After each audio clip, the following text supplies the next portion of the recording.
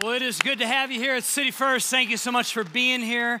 A big shout out to everyone in person and online. Thank you so much. And we are in a series that we are calling Strong in Broken Places. Strong in broken places. What we're doing is we're actually looking at the 4 areas of brokenness that all of us as humans carry.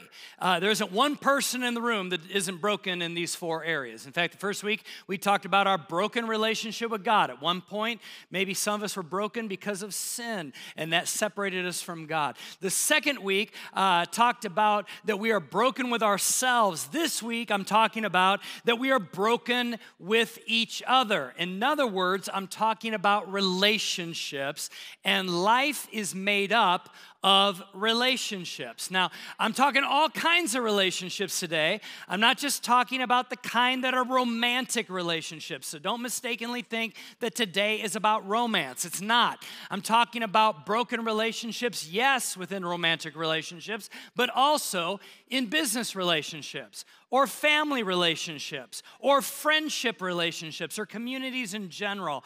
If you have a broken relationship in your life, if you ever had one, which you probably have or do, it most likely has created pain and frustration, and it has become a broken place. So today, we're going to talk about how to become strong in the broken places of our relationships. I once heard a story about a husband and wife that got in a little argument.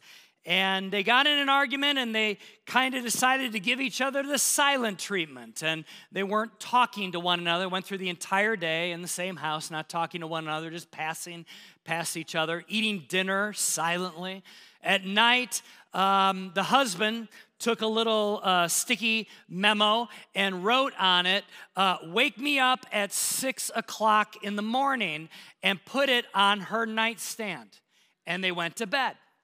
And so the next morning, they wake up, and he wakes up, and he looks at the clock. It's 8 o'clock in the morning. And he is frustrated. He gets out of bed, and he sees that she's already gone out of bed, and he's about ready to go out into the kitchen, and he's going to let her have it. And then he looks down at his nightstand, and there's this little sticky memo that says, "It's 6 o'clock, 6:30, wake up. Wake up. Wake up." We all have these moments in our relationships where there's tension, there's brokenness, there's misunderstanding. Sometimes there's even wrong that has been done. And so today I want to talk about the F word. You ready? Forgiveness. Not the other F word you were thinking. Forgiveness. It is one of the hardest things to do in a relationship many times is to choose forgiveness. And so I've entitled today's message, My Bucket List. Now, if you ever heard of this kind of saying of a bucket list, it normally is about people who have a list of things that they want to do before they kick the bucket. In other words, they want to go skydiving, they want to go to Hawaii, they want to take a cruise to Alaska, they want to do something before they die and kick the bucket. Well, today, the bucket list is a little bit different. I want to talk about the bucket list like this. All the people that are in your bucket that have offended you, have hurt you, betrayed you, and maybe you wish would kick the bucket. Just kidding. Some of you are like, ooh, that's me. Well, no. I'm kidding, kind of, because there are some of you are like, oh, no, that's real. That's real. I want to talk about the bucket of offenses that you carry. Because all of us have offenses, like these rocks. They represent, well, maybe this right here, this is Michael, okay? Michael was the best man in your wedding, and you know, you guys have been like thick as thieves for decades, and then all of a sudden, within the last few years, or last year or whatever, Michael did some things that were very offensive to you. He said some things that were very offensive to you. It's blown up the entire friendship, and now it's in your bucket. How about this person right here? This represents Brittany. Brittany is your ex, all right? You guys were dating. You almost got engaged. In fact, maybe even you already bought the ring. And guess what? You found out that Brittany was cheating on you on Friday nights with somebody else out at the bar, right? guess what? Goes in your bucket list. How about this person right here? This is Trey. Trey was your business partner, and you guys started a business together. It was going really good, and then all of a sudden you started to realize that your bills were piling up and such like this, and you found out that Trey was taking money out the side door, and the entire business that you and Trey started has folded since then because he decided to do some stuff and take money from the business, and now you're frustrated over that, right?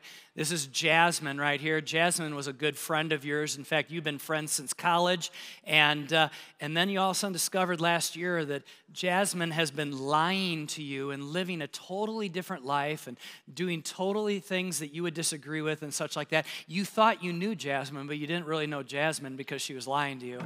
Goes in your bucket. This is Brian. Brian, he was your boss, and he ended up. You found out he kind of nullified or canceled out your promotion just because he doesn't like you, and he's threatened by your talents and your skills, and he's threatened by his thinking that he's going to lose his job. And so what he's done is he's gone to his boss and he's made you look like you're an incompetent person at the company.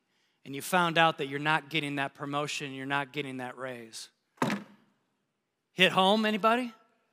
Sound familiar? This week, I was talking to a friend of mine who told me of a friend of his. Let's call him Bob. And Bob had a friend named Jake. And you know what? Jake did some things to Bob. And really, I heard the story. And I'm like, yeah, Jake's kind of a jerk. And my friend told me that anytime Jake's name comes up with Bob, his demeanor changes. Like almost immediately, Bob starts seeing red. You could tell in his voice, you could tell in his words, there's hurt, there's anger, there's bitterness. It's like, my friend was telling me, it's like Bob changes. It's almost like boom, the minute you say Jake's name. Well, why? Why is that? Well, here's the reason why. Because when someone hurts you, when someone offends you, when somebody betrays you, you get weighed down by all of these things in your heart, and it affects your walk. You don't walk the way that you walked when there was nothing in there. But instead, now you're walking with a burden, you're heavy, you're trying to like make it look like you're good, like everyone around you, you're like, I'm good, and everybody looks at you and goes, no, you're not good, you're not good. And then comes this pastor, like the one on the stage today.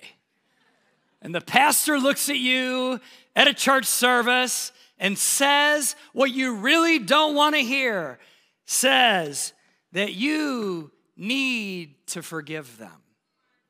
And you know what? When you hear that, internally, you think to yourself, when hell freezes over. I know you, because I know me.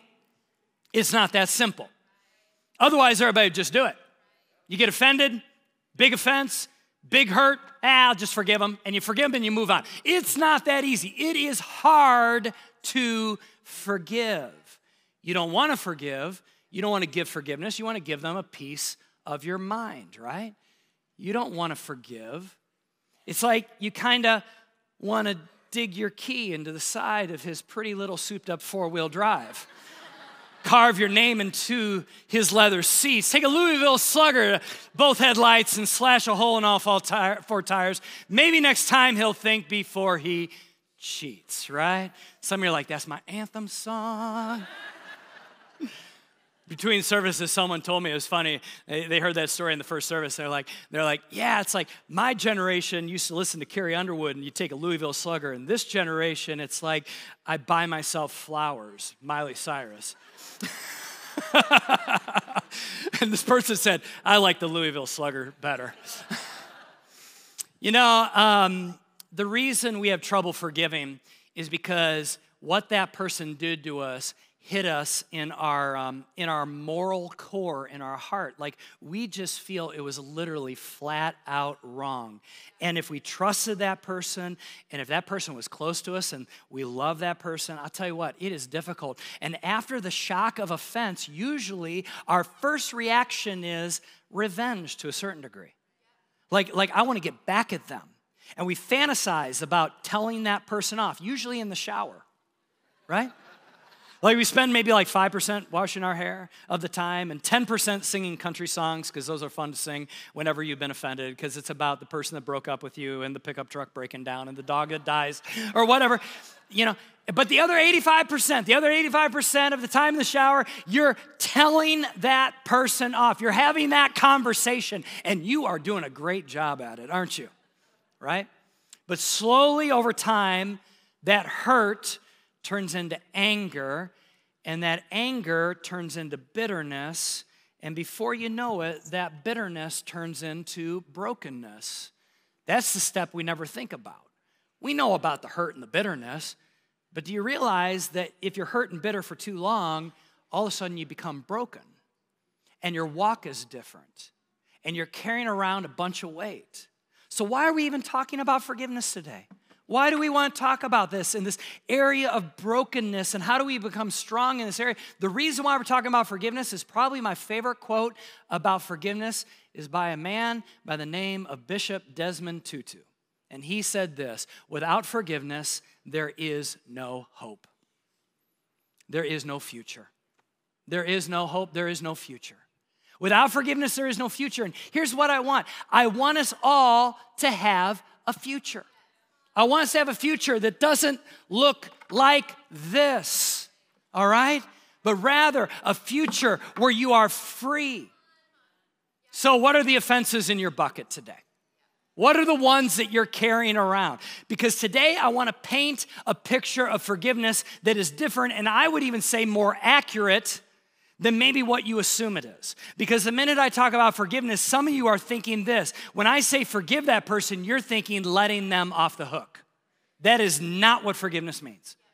In fact, from all the years of talking to people about forgiveness, and even all the years I've personally had to listen to my own sermons, and I've had to forgive people, there are questions that come up when it comes to forgiveness, and I want to spend the rest of our time today answering some of those questions. So here's some common questions about forgiveness. The first one is this: do I have to forgive and forget?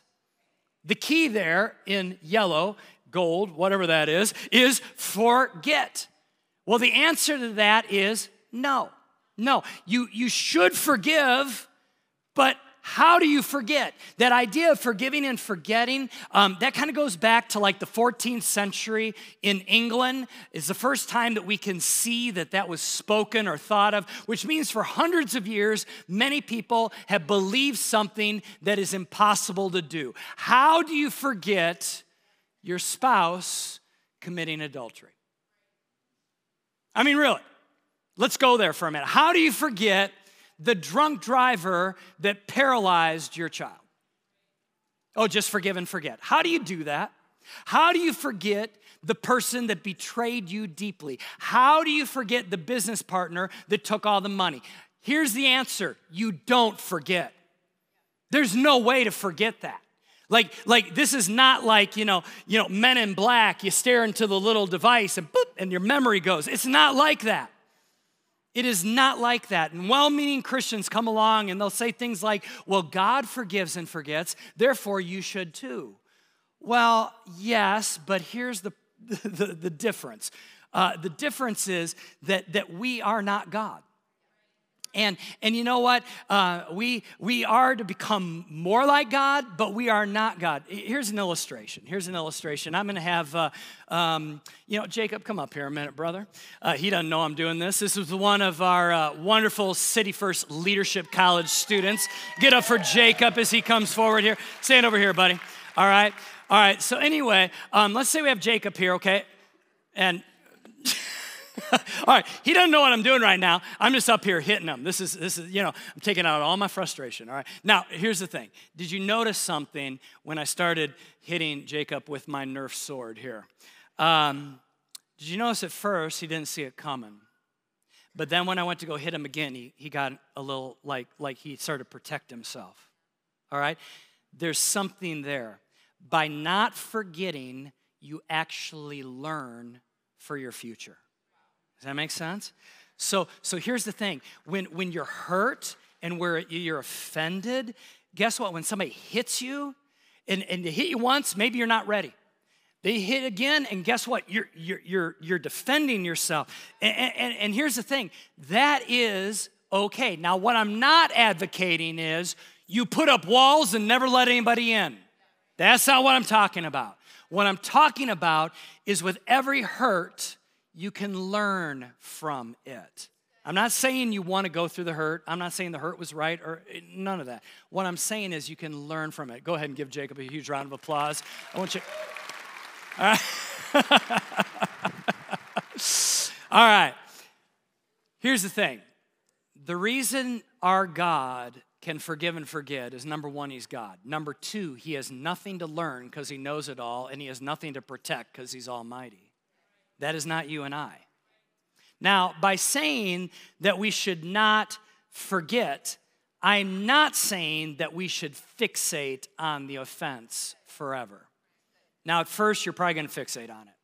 When somebody hurts you, you're going to think about it. You're going to have trouble sleeping. You have conversations in the shower, probably in the car. You're going to do all the things, right? But over time, this should not be something that you fixate. There's a difference between not forgetting and fixating. We do need to remember some things. We need to remember more than just the pain. We need to remember what we learned. And we need to most of all remember what God promises to do in us when we bring our hurts to him. So that's a good question. Should you just forgive and forget? Well, you should forgive, but you're probably not going to forget. You should actually forgive and learn. Second question I get a lot is this: is it okay to get angry about what happened? I know some of you are like going, please say yes. Please say yes. Well, the answer is yes. It is okay to get angry about what happened. In fact, I would actually be a little disturbed if you had somebody deeply hurt you and you felt nothing. If you felt nothing, I'm like, okay, brother, we're going to counseling, right? See, when you're hurt or you're offended or you're betrayed, you lose something. And every time you lose something, there's grief. Like, for example, you might have lost trust. You might have lost a marriage. You might have lost innocence. You might have lost love. You might have lost a person in the process. You might have lost a job. Whatever it is, where there is loss, there must be a season of grieving. And that is okay. So yes, you feel the feels. And sometimes that means anger. In fact, grieving many times starts with denial. What do I mean by denial? It means this, that something happens and you're grieving and you're asking yourself, did that really happen? That couldn't have just happened. Like you're like, this isn't real. Is this really my life? I mean, I've seen other people go through this. I've seen it in the movies. I've read about it, but I can't believe it's happening to me. You know, it starts with denial, but then hopefully it ends with a sense of acceptance. And when I say acceptance, it's kind of a weird word. I was trying to think of another word for that. Acceptance doesn't mean approval. It doesn't mean it's okay, but you kind of go, yeah, this did happen. In fact, here I would say is the optimal process of forgiveness and grieving. All right, this is optimal.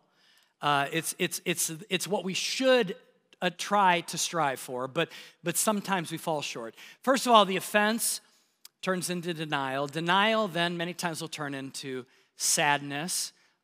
Which then maybe can turn into anger. Sometimes anger and sadness are flip-flop there. But you feel the sadness and you feel the anger. Now, at this point, after anger, it's very important. It's kind of like that poem that Robert Frost wrote and that you probably heard back in high school English, two roads diverged in a yellow wood. In other words, you come to a Y in the road, all right? And at that point, you have a choice after anger. You have a choice to either take the path of bitterness and vengeance and hatred, which leads to brokenness, or you take the other road that is this, again, this is optimal, forgiveness, which leads to acceptance. You're like, okay, this did happen, which leads to learning, which leads then to God's purpose, because this is not in your notes. Romans 8:28, write that down. The Bible says that God will work all things to his good. In other words, he'll work the good things in your life and sometimes the hurtful things. Not sometimes, he will. The hurtful things in your life for his good if we allow him to put us on the right path.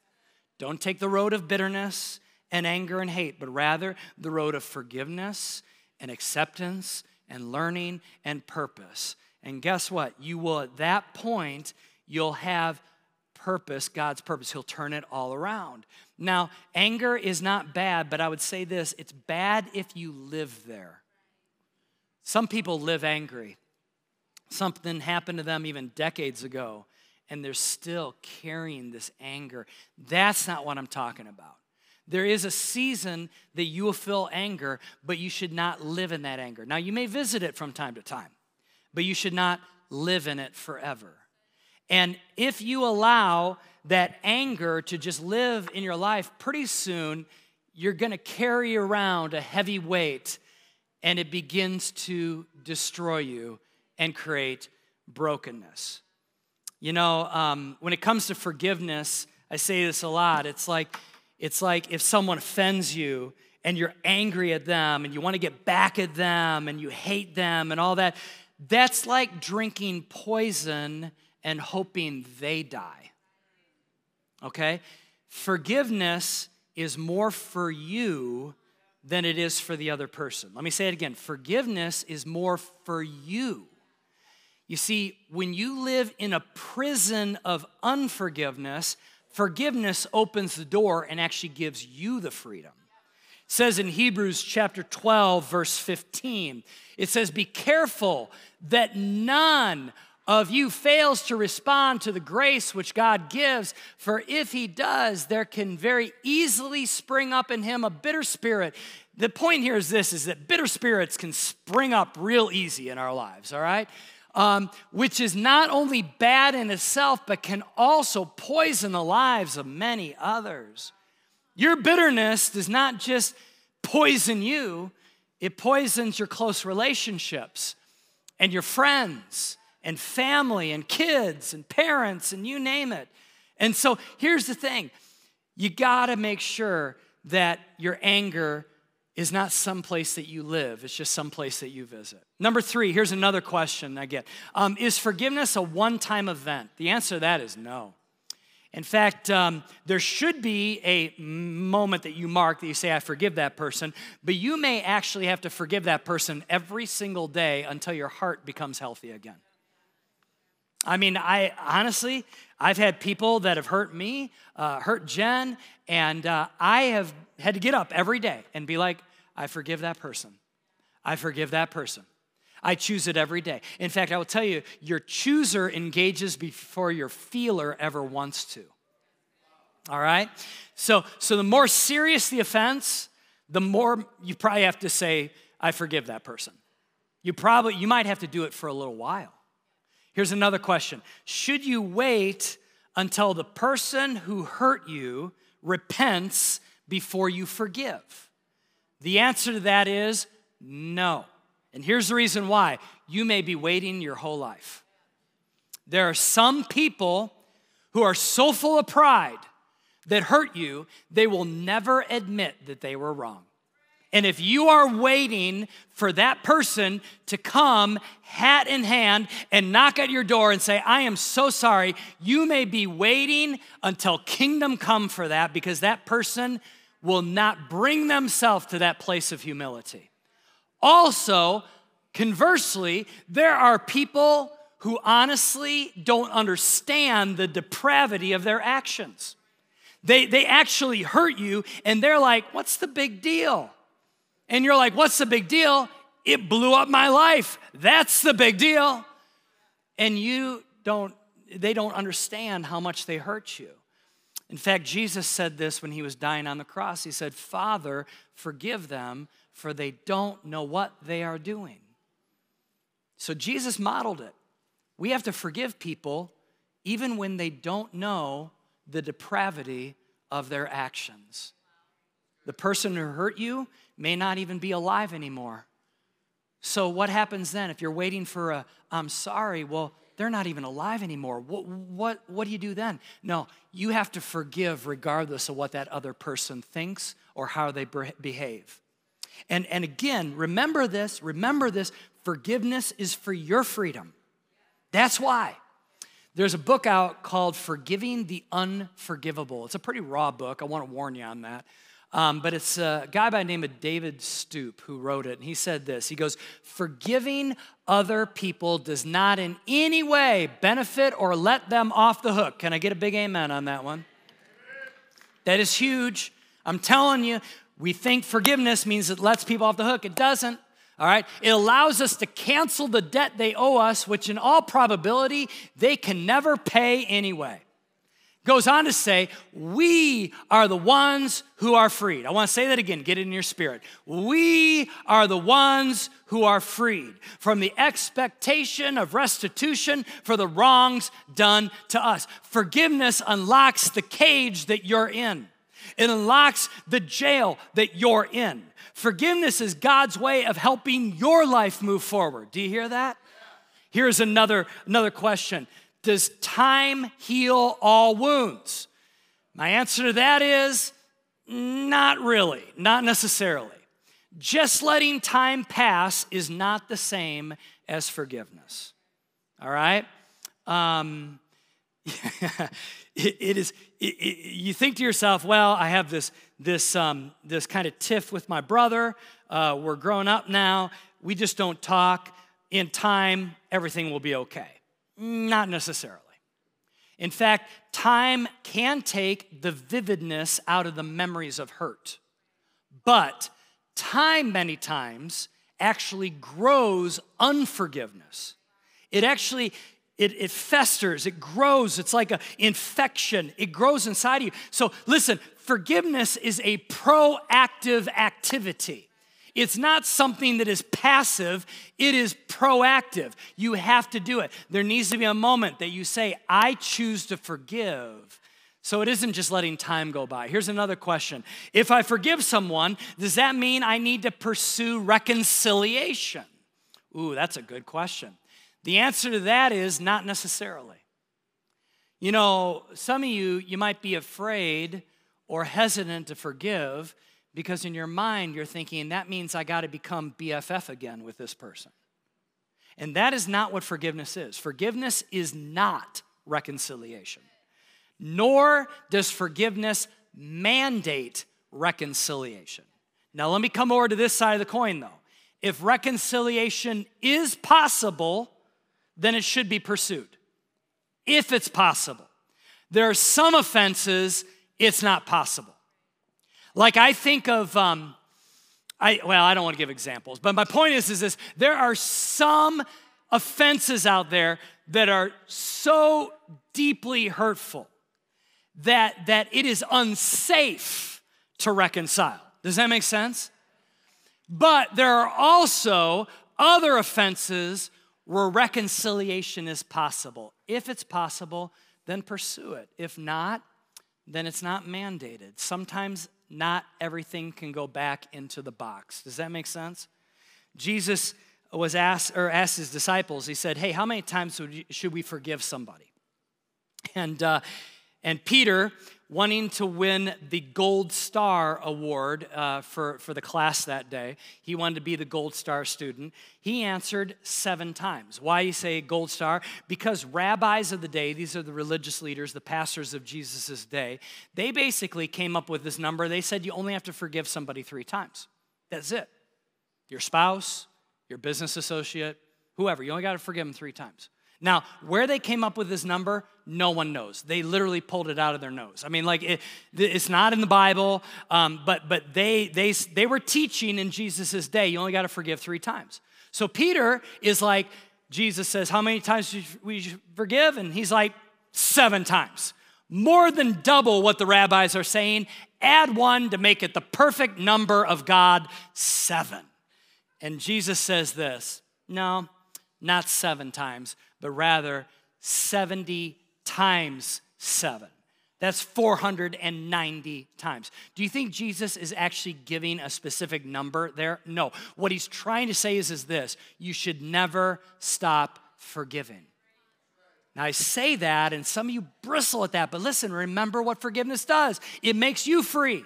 So the minute you stop forgiving, you become a prisoner to hate and bitterness and offense and anger and all those things. So yes, you should never stop forgiving, Jesus says.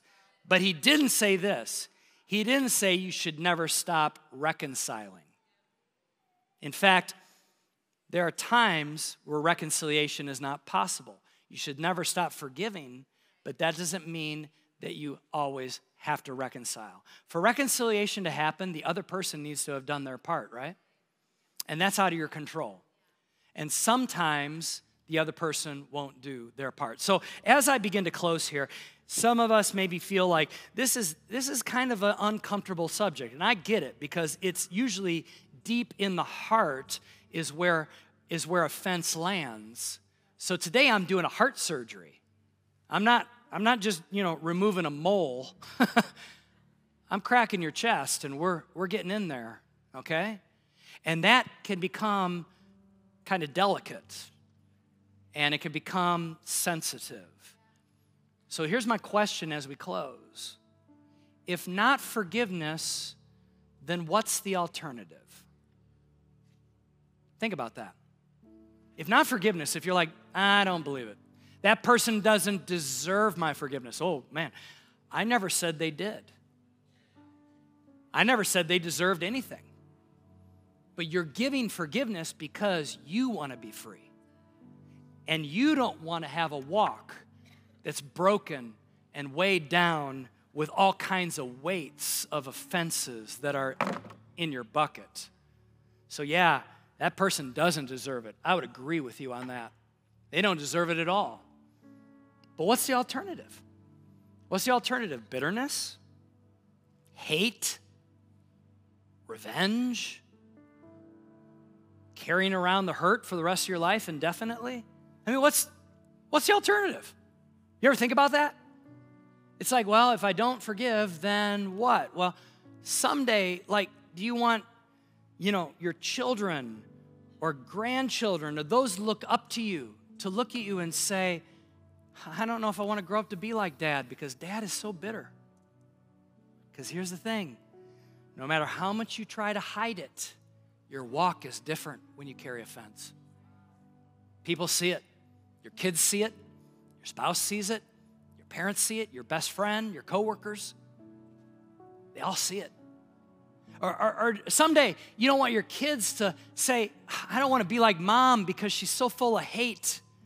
And it literally is impacting her physically. Because hate will do that over time.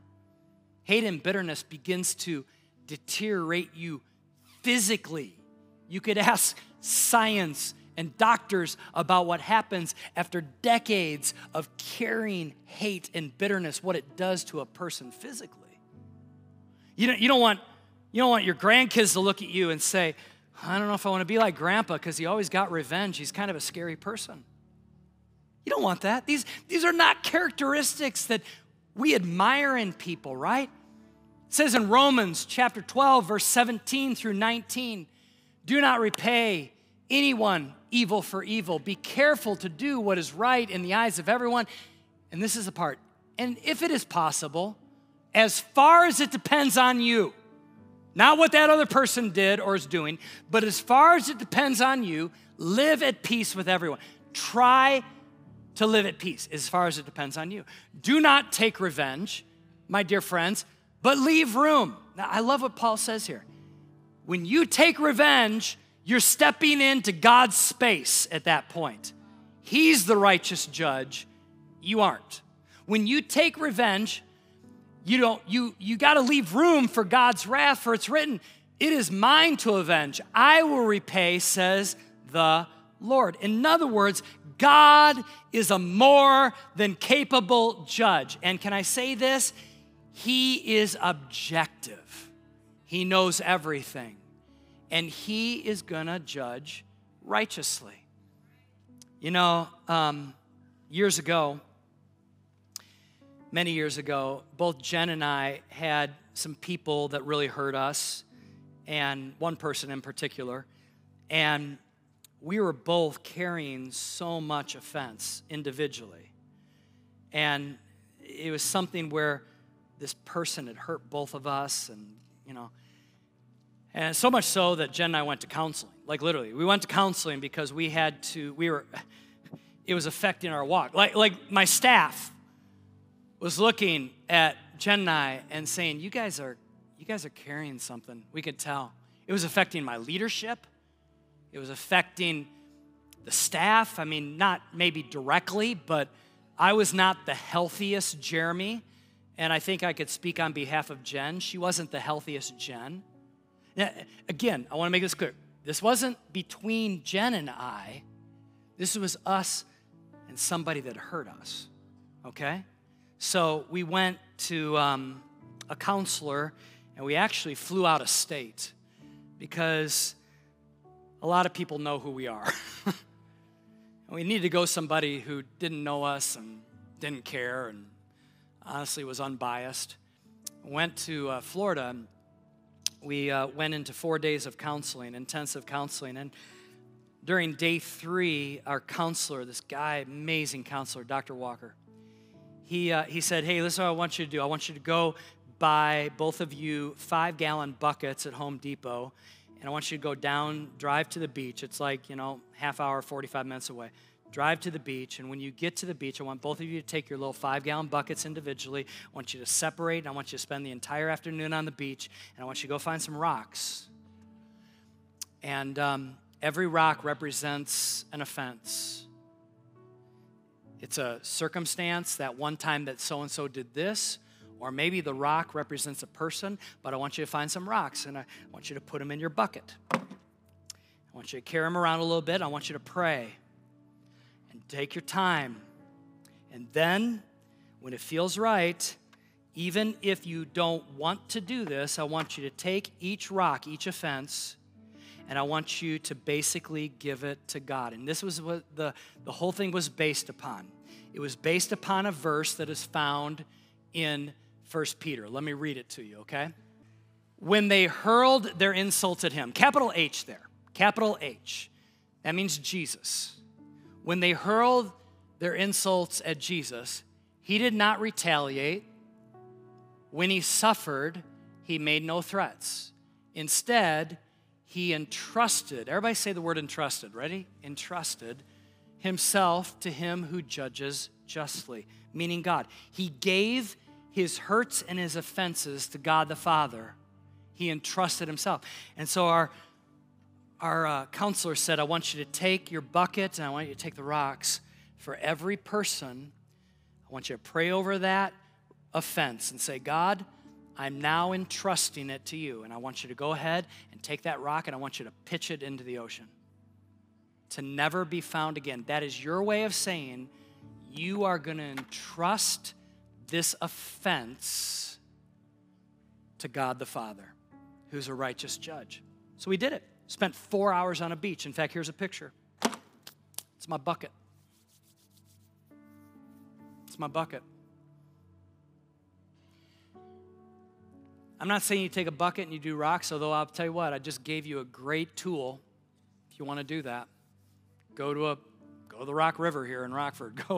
Go somewhere, and just say, God, I'm gonna take this offense, this person, and I'm going to entrust this thing to you. You're the righteous judge. I'm not the judge. I'm going to give it to you. And you throw it into the river, throw it into the lake, throw it into the pond, whatever, never to be found again. Something happened that day. Now, I want to tell you, I want to be truth in advertising here. It wasn't like I was never frustrated again at those people or that person.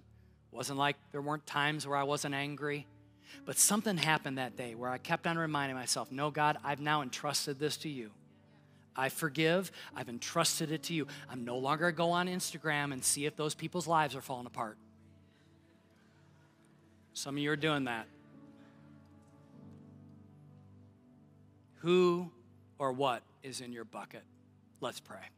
Jesus, I just pray right now that you would help us to be people who forgive so that we have a future. It is not lost on me that there are some people here that there are big things in their bucket. big offenses that have taken place. It's not an easy fix. But God, I pray that we would entrust our pain, the people that hurt us, the circumstances, whatever it is, that we would entrust them to you. Because God, you are the righteous judge. The minute that we try to take up arms, and we try to retaliate, all that does is put us back in the prison of bitterness. God, help us to be strong in broken places by choosing to forgive and entrusting our hurt and those people to you. In Jesus' name. Everybody said, amen. Amen. Can you give God a huge round of applause?